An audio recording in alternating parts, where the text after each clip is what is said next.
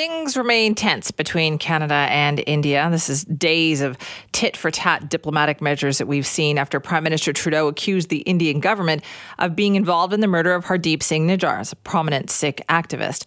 It has, in many ways, put Canada on the hot seat, having to justify why it went public with this information and then to demonstrate what proof it has. And then, of course, there is the obvious big question here, too. If this is true, what do we do? I mean, what happens to the relationship between India and Canada if it turns out India did play a role in this? That's the question that our next guest tries to answer in his latest column for the Globe and Mail newspaper. Gary Mason, national affairs columnist, joins us now to talk about that. Good morning, Gary. Good morning, Simi. Now, your latest column really does kind of lay this all out. How tough of a spot do you think Canada is in right now? Oh, I think it's in a terrible spot, really. It's made a very, very serious allegation against one of the most powerful countries in the world, and the question becomes, I mean, if the allegation is proven true, what does Canada, a middle power that really depends on a country like India for trade, what does it do about it? And the answer that I came up with is not a heck of a lot. And I don't see many of our allies jumping to our side and doing anything radical in terms of putting pressure on India or penalizing India in any way for an extrajudicial killing, if that's what it's determined happened here. Okay, let's break down your thoughts on this a little bit more then. If it is not a lot, why do you think that? I'm sorry? Why do you think there wouldn't be not a lot that would happen if it turns out India did do this? Why would Canada be on its own, do you think?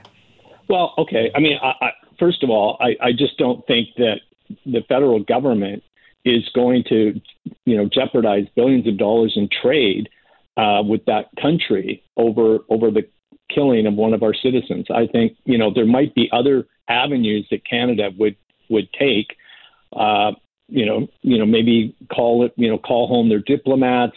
I brought up the prospect of severing diplomatic relations with India. I don't even see that happening, to be quite honest with you.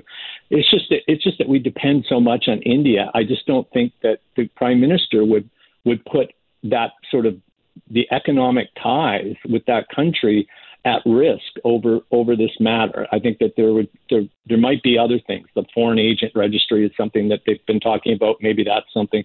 But you look. I brought up in the column, Simi. The two Michaels. Yes. They were kidnapped by China over retaliation for Canada, detaining Meng Wanzhou on behalf of the Americans, and who had an extradition request out. They jailed two innocent Canadians for nearly 3 years, and the federal government, said that it was going to do something about this kind of coercive diplomacy, and this was outrageous, and blah blah blah blah blah, and this went on for 3 years. But what was the end result to me? Like, what price did China pay for that? Absolutely nothing. We didn't even send home any of their diplomats over the matter. So, I understand that this is a little bit more serious when you're talking about the murder of a Canadian citizen. But, China got away with something pretty egregious itself. And if anything, it gave China the opportunity to demonstrate to the world that, if you cross us, we will kidnap your citizens and keep them until we get our way. So, that's just one example. I've raised others in the piece as well. You use the great example, I think, of Saudi Arabia, of some of the things that Saudi Arabia has been accused of, and yet it doesn't seem to affect Saudi Arabia at all on the world stage.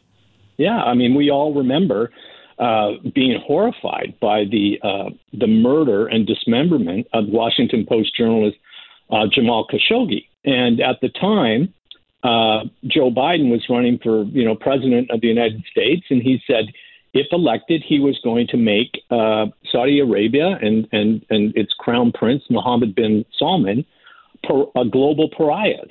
Well, 2 years later, as U.S. president, there was Joe Biden in Saudi Arabia, fist bumping with the same, crown prince, and talking, global energy security. And the reality is that trumps those kind of, matters like the killing of an innocent person. I mean, it's kind of disgusting to even imagine that, but that's just the real politic of today's world. Right. So you think that we should remember all of that when we're getting upset and people are getting outraged over this? No, I mean, I still think we need to get upset and outraged over it. I mean, you can't just simply look at this and say, well, shrug your shoulders. I mean, you can't. I mean, I understand that. But all I'm saying is, I think Canadians need to be realistic about, what consequences India is going to have to pay here. And I think we also have to be realistic about the notion that other countries, our allies, are going to jump in here and, go along with economic sanctions to penalize India on Canada's behalf. I just don't see that happening. I'm not saying for a second that we shouldn't be outraged and angry and, maybe do something on a diplomatic scale. But I think we need to be realistic about what could ultimately happen here, what ultimate price India might have to pay if it's proven that they did play a role in all this. Right. So the most that we could hope to do here is somehow perhaps damage India's reputation or damage like China's reputation in situations like this. We're not really going to cause any economic pain. I don't think so. I don't see it. I mean, I guess we could stop allowing students from India to come and study in Canada. I mean, we could curtail issuing visas.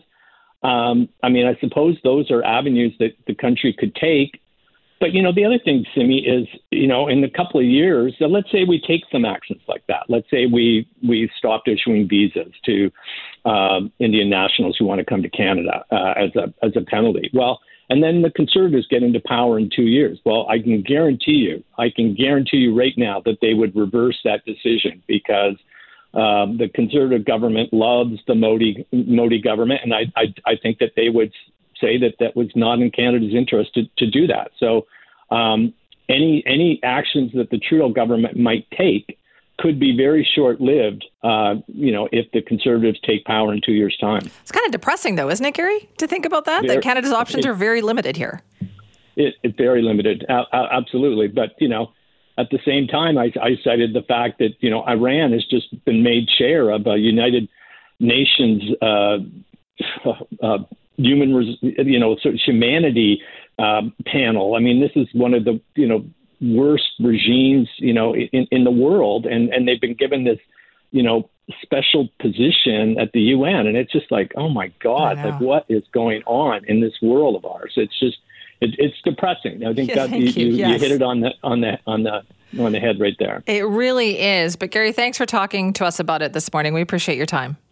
Okay, Sammy, as always, I enjoyed it. Thank you very great much. Column. That is Gary Mason, national affairs columnist for the Globe and Mail. It is depressing, but unfortunately, it's sad but true that Canada's options are very limited. And it's not just our options. As Gary points out, just take a look at what's happening on the world stage. Anybody who is outraged, even if the United States is outraged over something Saudi Arabia does or China does, the options, because of the economics and the ties and everything, always remain quite limited, don't they? That is the frustrating part about all of this.